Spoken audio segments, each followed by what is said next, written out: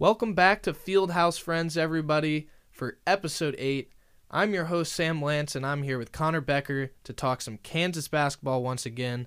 The end of the road for the college basketball season is looming, and the Jayhawks are still standing as a Final Four team after taking care of business this past weekend in the Sweet 16 and Elite 8.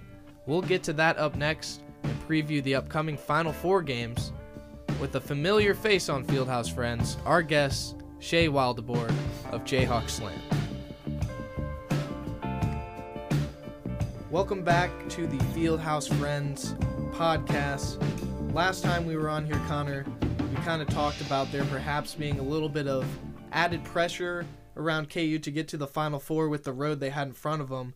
If you kind of take a look at other teams like Nova, they had to take on Michigan and Houston. Duke had Texas Tech and Arkansas, which in my opinion is probably the hardest road. And then UNC had UCLA and St. Peter's. But regardless of how easy people thought the Jayhawks' path was, KU took on Providence in the Sweet 16. They beat them. Then they took on Miami in the Elite 8. They survived that game as well. First, though, we're going to start with that Providence game. Connor, what kind of stood out to you there?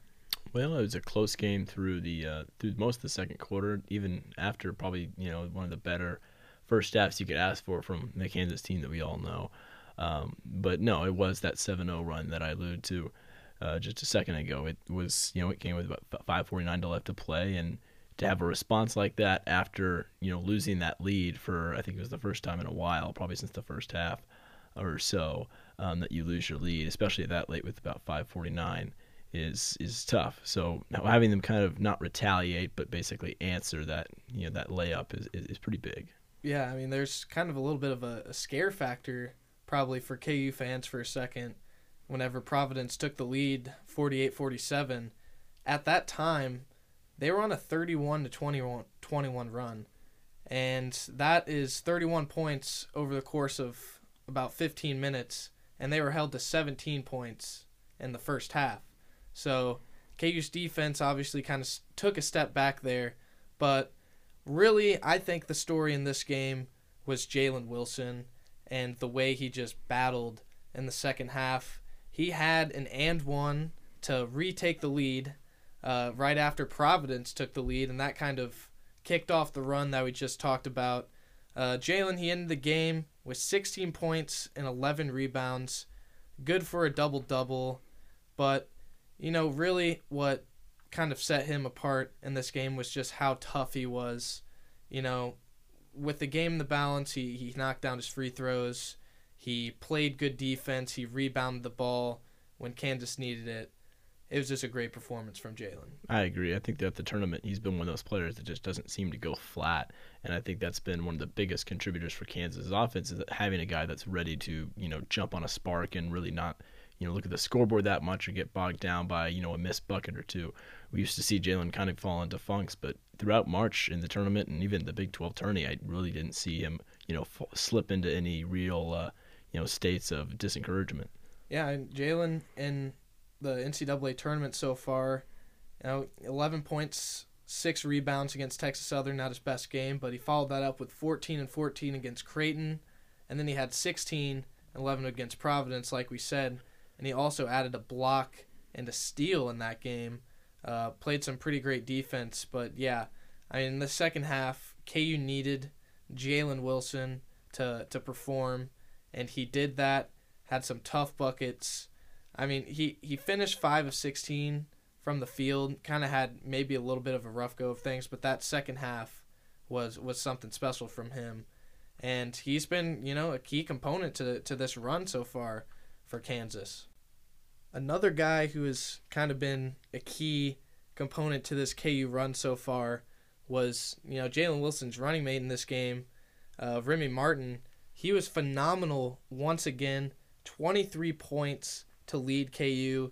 He had a bunch of free throws down the stretch to seal the game, and he trusted him to be out there with the game on the line, playing those late minutes.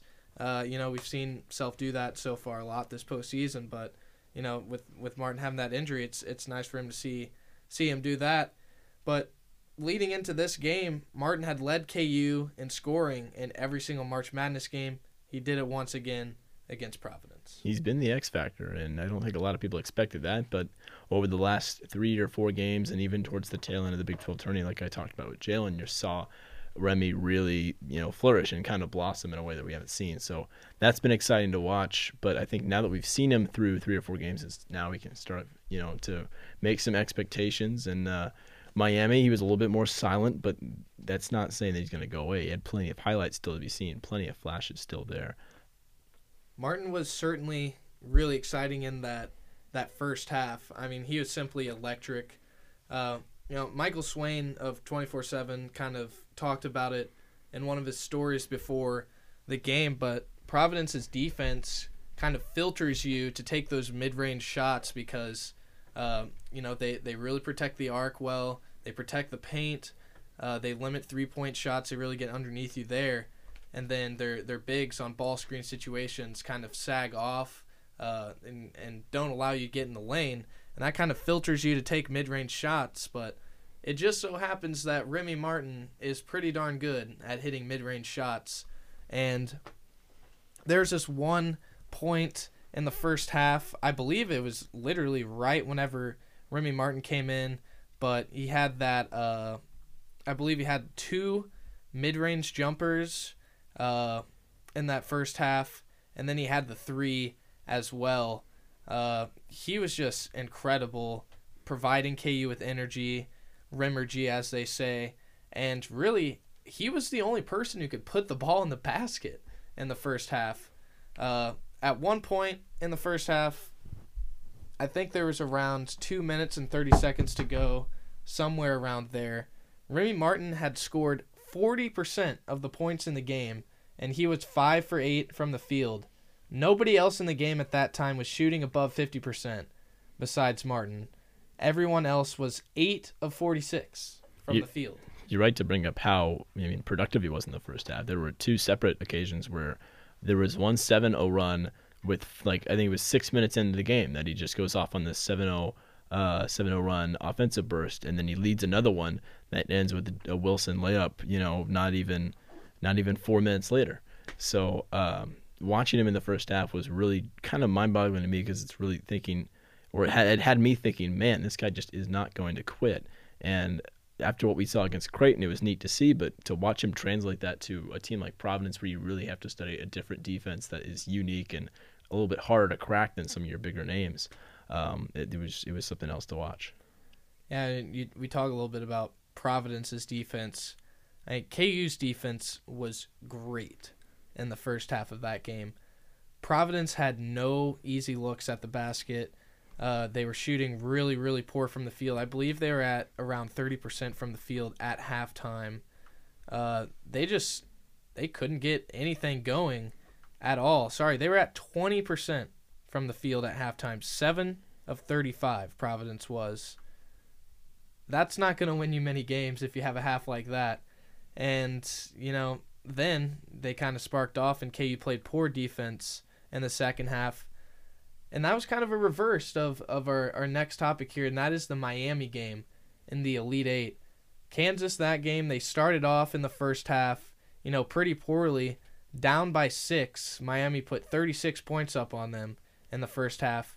And then what do the Jayhawks do? They hold Miami to 15 points in the second half and end up winning that game. I was actually listening to this on the radio. I couldn't get my TV stream to work, so I was listening to the Brian Haney broadcast, and it felt like a completely different game in the second half, just because of how from Brian's emotions changed to just what was happening on the court.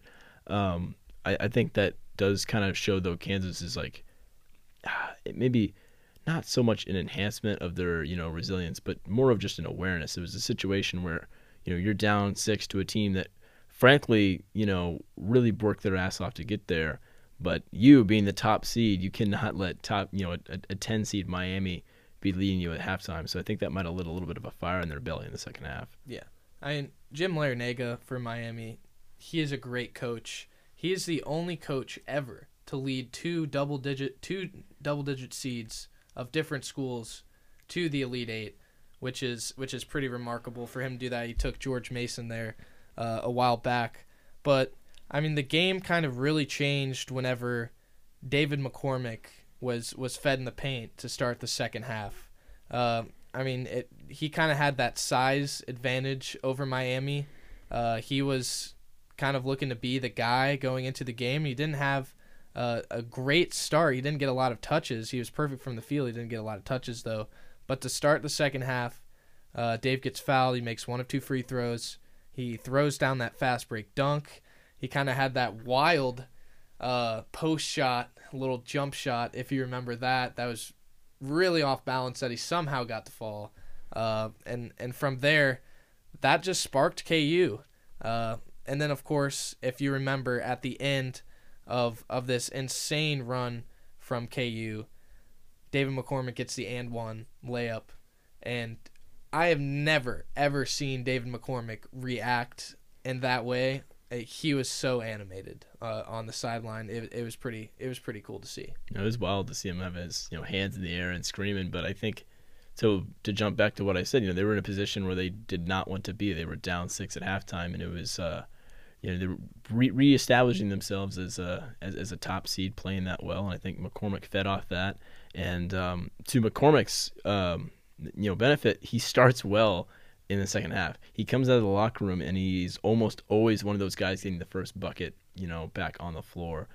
Yeah, KU went on a 19-5 run to start the second half, which is insane.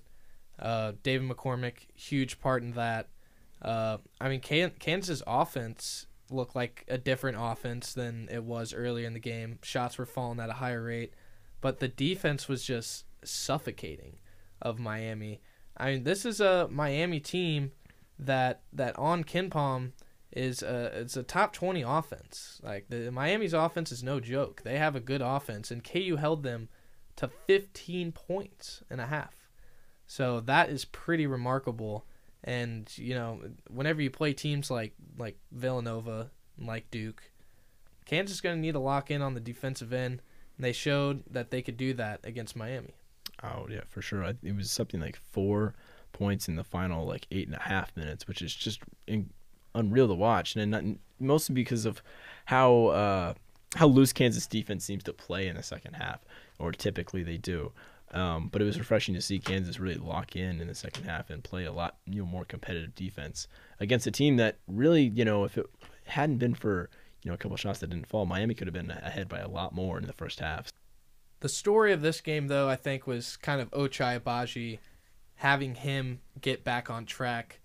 If you look at Ochai Agbaji's game log of the past few games, he's since that Kentucky game, Ochai hasn't been the best from shooting the three and such.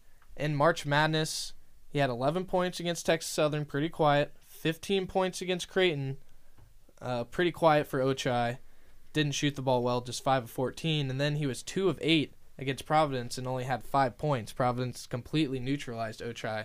So for him to lead Kansas in scoring and kind of get back in the swing of things against Miami is probably a good vote for his confidence and for him going into the Final Four.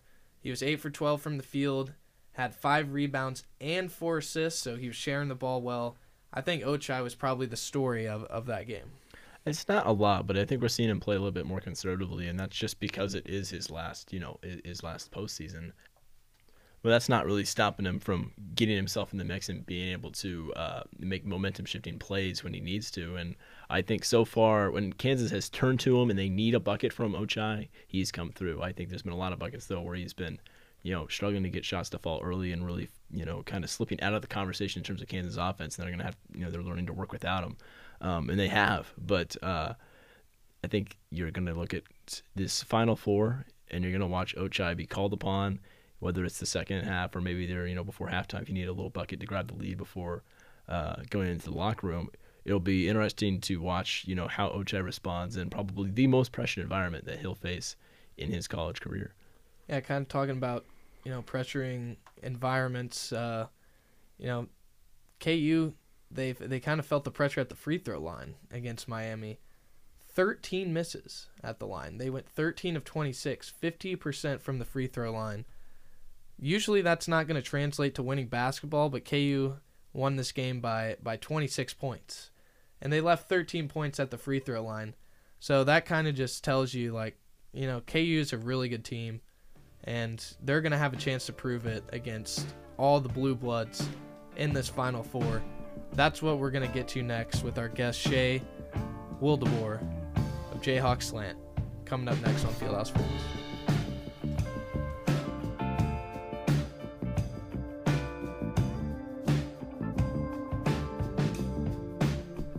Hello, everyone, and welcome back to Fieldhouse Friends.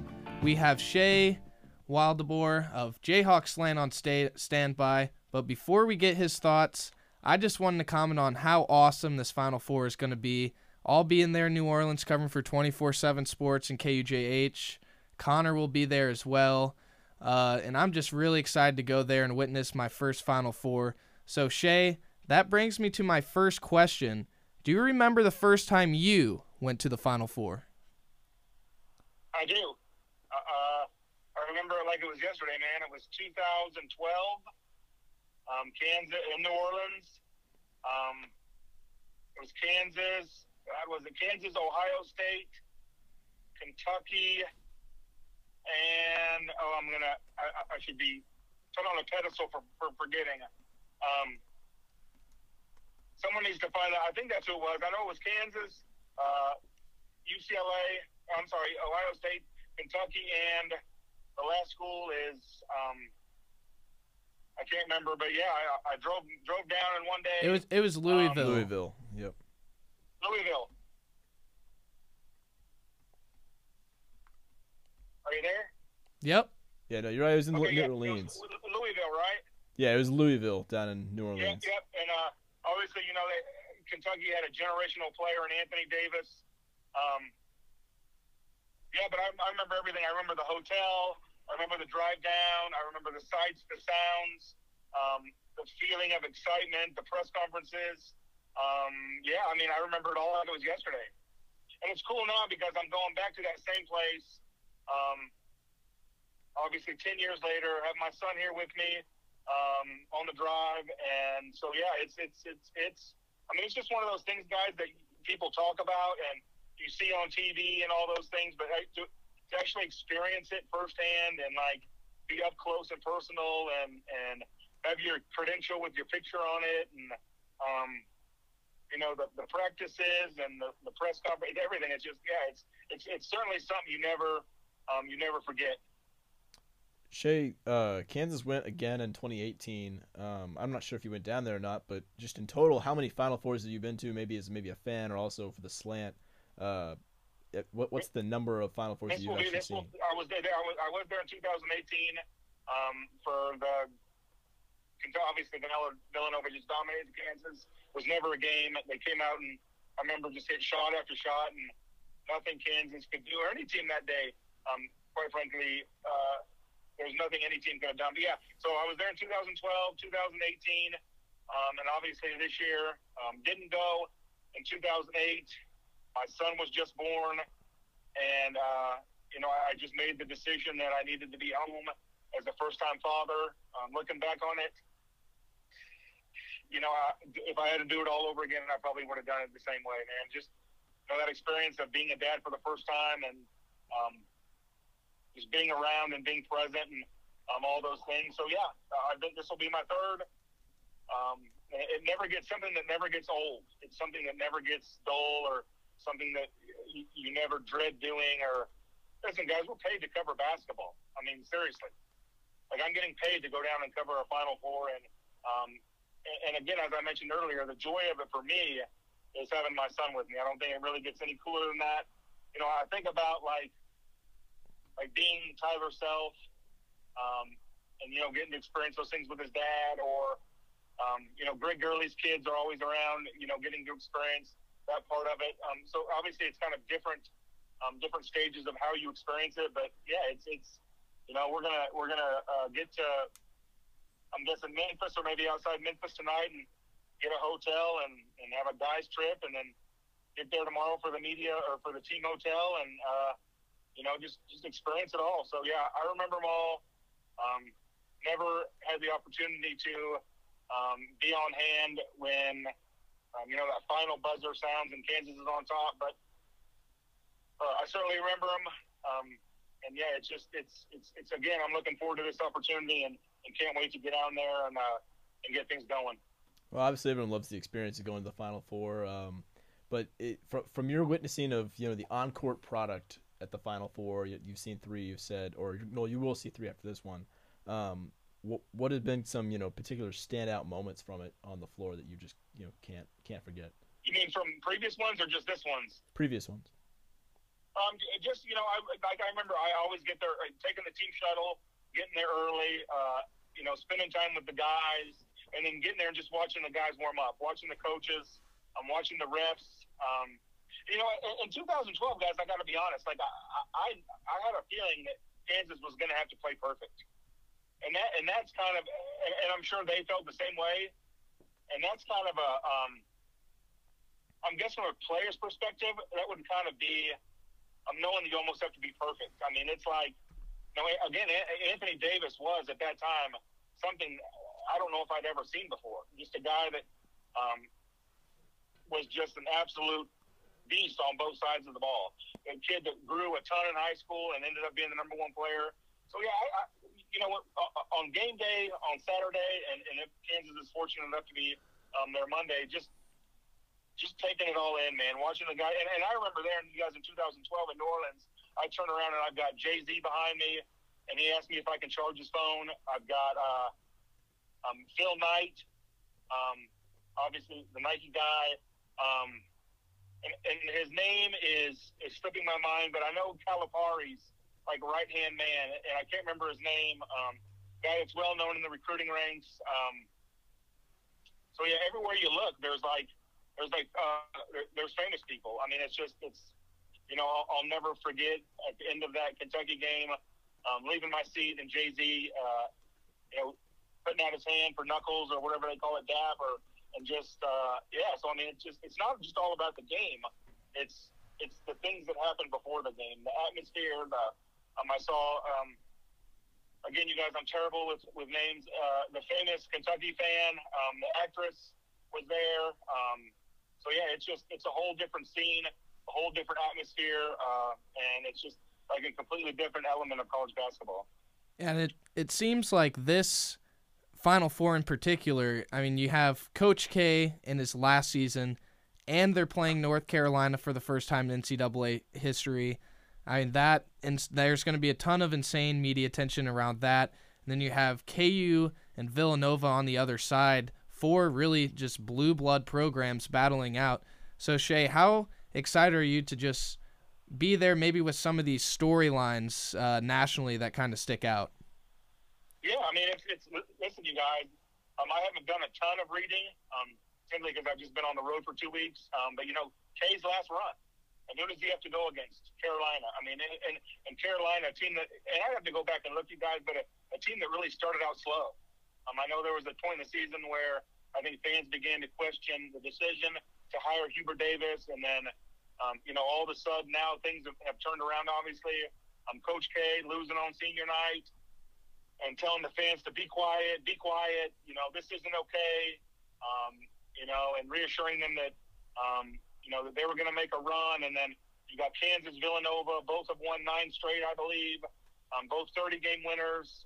Obviously, Villanova dealing with just a devastating injury, late in that game, and an injury you never want to see. To me, like in 2008 when Kansas won it all, the great thing about that was there was no question the top 4 teams had advanced to the Final Four. I mean, there was no question that the winner of that Final Four was undoubtedly going to be the top team in college basketball. You lose the guy like Villanova did, and then you've got Carolina as an 8 seed. You've got, I think, Carolina as an 8 seed. The storyline with Duke, I know a lot of people think Duke can win it. A lot of people think, Kansas is the team. But after that, you've got Villanova with some injuries or a major injury. Carolina that kind of came on late. So, yeah, it was just, K's last run.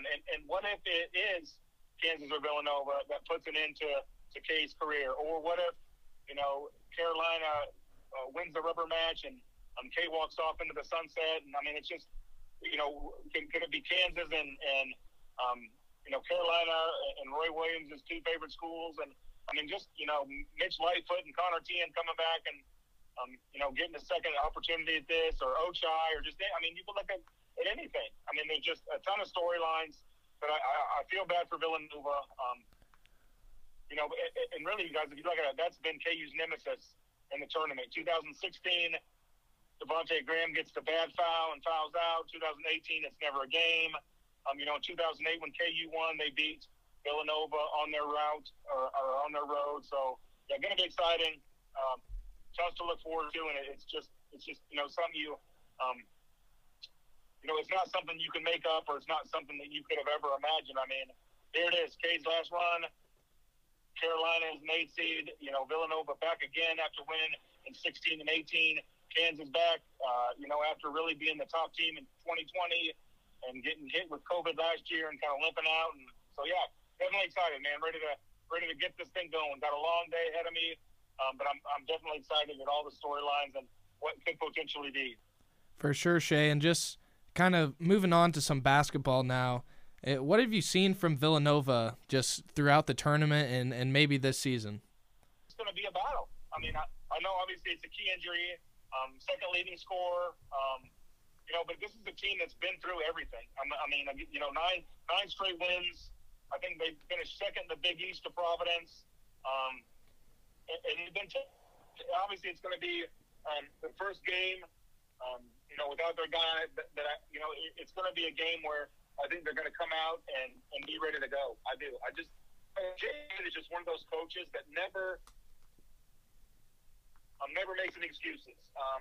Justin Moore started all 36 games, averaged 34 minutes a game.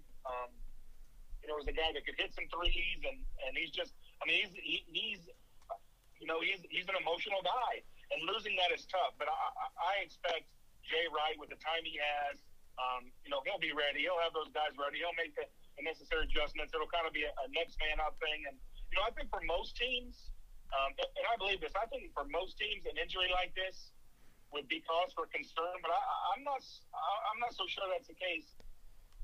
Shay, I was going to ask you just a quick sec. You touched on Justin Moore a little bit, and I alluded to this a little bit in a story I put out this morning. But just not having Justin Moore for Villanova, he's the second leading scorer on the team. You lose him at like a really, probably the worst time you could lose a star player. For sure. What kind of impact do you think that's going to have on Saturday night for not just Villanova's mental state, but from talent wise? Well, I think it all. Obviously, they're going to miss him. They are. But again, it's a guy you just can't replace. But again, I have a hard time. I think it depends on how Kansas starts out too. Kansas comes out and continues the first half against Villanova, like the second half against Miami. I think there's going to be some problems. But I just think Villanova, the way they do things, I think with Gillespie's leadership and those guys in the way.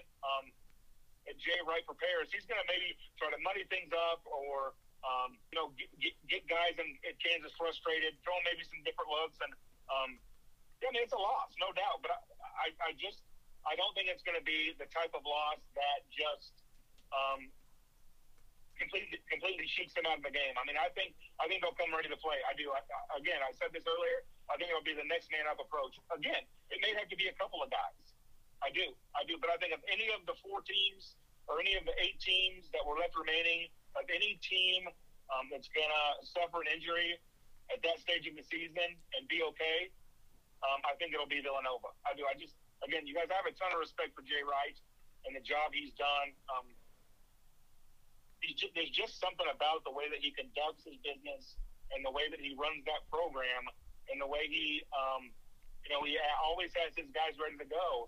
To me, it's just always been something that I've really respected. Listen, they came out in 2018 and they put a beat down on Kansas like I'd never seen. An absolute beat down. I was there, and it was never a game. It was never a game. I think Udoka, if I remember correctly, I'll have to go back and look. I think maybe Doak scored the first 2 points of the game, and Kansas led. And if you guys want to research this, that'd be great. 2-0, and I think Villanova from that point on just blasted them. Or maybe it was McCormick. for some reason, I want to say it was Udoka. Yeah, it was never a game. It was never a game. And believe me, with the national championship appearance on the line and a chance to win another title, like they did in 16 and 18, his guys will be ready, no doubt about it. And Jay's squad really isn't hitting the panic button in terms of paint presence, because they do have their third best scorer is he's a forward, Jermaine Samuel, and he's going to be matched up with McCormick now. Almost definitely you're probably going to see that matchup take place. What do you think about that newfound kind of battle? Because probably Samuel wasn't going to expect that matchup, but now you have a guy who's going to be thrown into a new situation in arguably the most pressured stage in college basketball. Yeah, for sure. I do think it'll be something to watch. I mean, you're going to have a guy obviously that played behind somebody for more. I think started 36 games, so almost every game. I'm going to say this, and I believe this. I know Villanova is going to have some adjustments to make, and they're going to have to rely on maybe some guys. They don't have a lot of depth. What did they play last game? 6 or 7 guys, I think. I think they played 7. Go ahead. I think they played 7 guys. Yeah. Oh, okay. I think, to me, like when I look at this matchup, I think this has as much to do about Kansas as anything. This is a team, really, that the last 2 times that they played in this tournament against Villanova, is really, the years that they lost to Villanova won it. You have, obviously, KU's performance last year against USC, which was horrible. They didn't make the tournament the year before COVID. Then you lose to Villanova in 2018. Guys like Ochai and Jalen and David and Remy and some of those other guys either transferred in or came back for this moment. There's nothing they can do about Villanova and the injuries they suffered and the setbacks they've had. The one thing they can do, and I think Coach Self alluded to this today, is be ready to play. That they have that taste in their mouth in 2018 of what happened. They remember it, and it was nasty, and it was a long ride home. So I think Saturday's matchup is more about Kansas. And listen, that first half against Miami, I thought they were, and this is just me, I thought they were really extremely tight. The shots weren't falling. They were 3 of 9 from the free throw line, 0 of 5 from behind the arc. Villanova's big guy, I think, was Cameron McGusty, had 12 or 14 points. And then, they're down 6, could be 8 or 9. Bill puts in, or Coach puts in, A.J. Adams, who forces a turnover of McGusty. And then the second half, they outscore him 47-15. I think when Kansas is at its best, when they're playing that way, or like when they're playing against Baylor, when they're getting up and down the court, hitting shots, doing the things that they're capable of doing, that's when they're at their best. I think if Kansas worries about Kansas, and I believe this, I think they'll be fine. Obviously, preparing for Villanova, with the lineup that Villanova is going to put on the court is going to, it's going to be something that they didn't expect a week ago when they were potentially looking at this. But Justin Moore's out, KU's healthy, and it's this is all about them and the things that they're able to do, and being fully prepared for whatever Villanova has to bring at them that night. Shay, if you had to give a couple keys to the game, what would you say? I think Ochai needs to get going.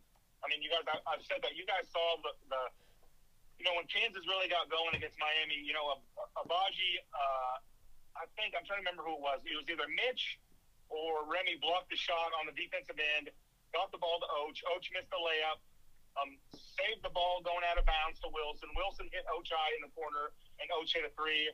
When he's hitting shots and when he's dunking the ball and getting up and down in transition and playing with a level of confidence and swagger that we saw for most of the season. I think, KU's tough, man. If he's on top of his game, I think he's as good as anybody. Can they get that type of production also, coming off that energy from Remy Martin, 5 or 6 minutes into the game? Can he continue to be that guy that's, hitting timely shots, getting guys involved, playing with a ton of energy, trying to get the crowd involved? Just that guy. And I was reminded of this today, in 2018, Malik Newman was as good as anybody in March. Today, Bill Self said he was the best guard in America for 3 weeks. Now, I don't know if Remy has had that type of impact yet, but he's been damn good. I mean, he's had games of, in the tournament of 15, 23, 20. Against Miami, he wasn't as effective scoring the ball. I think he had 6 rebounds, 3 assists, and a steal or 2. But when he plays that energy, he's a difference maker. Defensively, can KU continue to defend the way they did the last 20 minutes against Miami? Can DeJuan continue to wreak havoc? Jalen needs to be a guy that's aggressive on the glass. And when he's aggressive on the glass, Kansas is tough. McCormick, again, just being that emotional guy in the paint. That 3-point play he had in the second half, I thought was about as big as any play that game. Just, playing with that energy, that fire, that passion.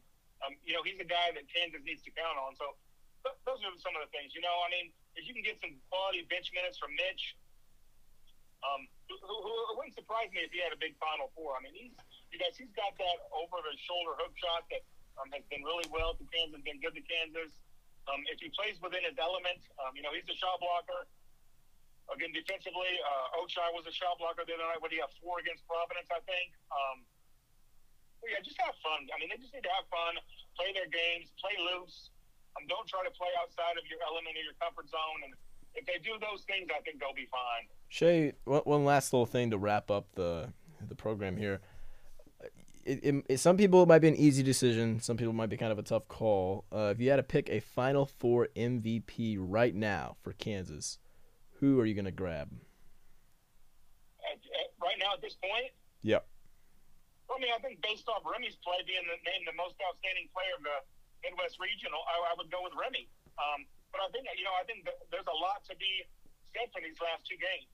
I mean, Dave McCormick was on the All-Region team. I believe it was Christian Brown, or was it Brown, or was it, I think Brown or Wilson, one of those 2, was on the All-Region team. And so, yeah, I mean, I think there's a lot of guys that are capable of that. But just based on kind of what we've seen so far, if Remy continues to play and has the impact that he does, it wouldn't surprise me at all if Kansas wins the title and Kansas is able to push through and get number 2 under Bill. There's no doubt in my mind that he has a chance. But I think if Oach comes out too and has a big weekend, leads KU to a title, comes back for a senior year and all those things, I think he's going to do it too. So I think there are a number of guys, but the 2 guys to me that stand out right now for sure are Remy and Ochai. Gotcha, Shay. Well, that is going to wrap it up for Fieldhouse Friends today. If you want to keep up with our coverage, we will be there in New Orleans, Connor and I, and of course Shay is on his way there right now. But thank you for joining us on today's episode of Fieldhouse Friends, and we'll be back with potentially a special national championship episode on Monday. Stay tuned.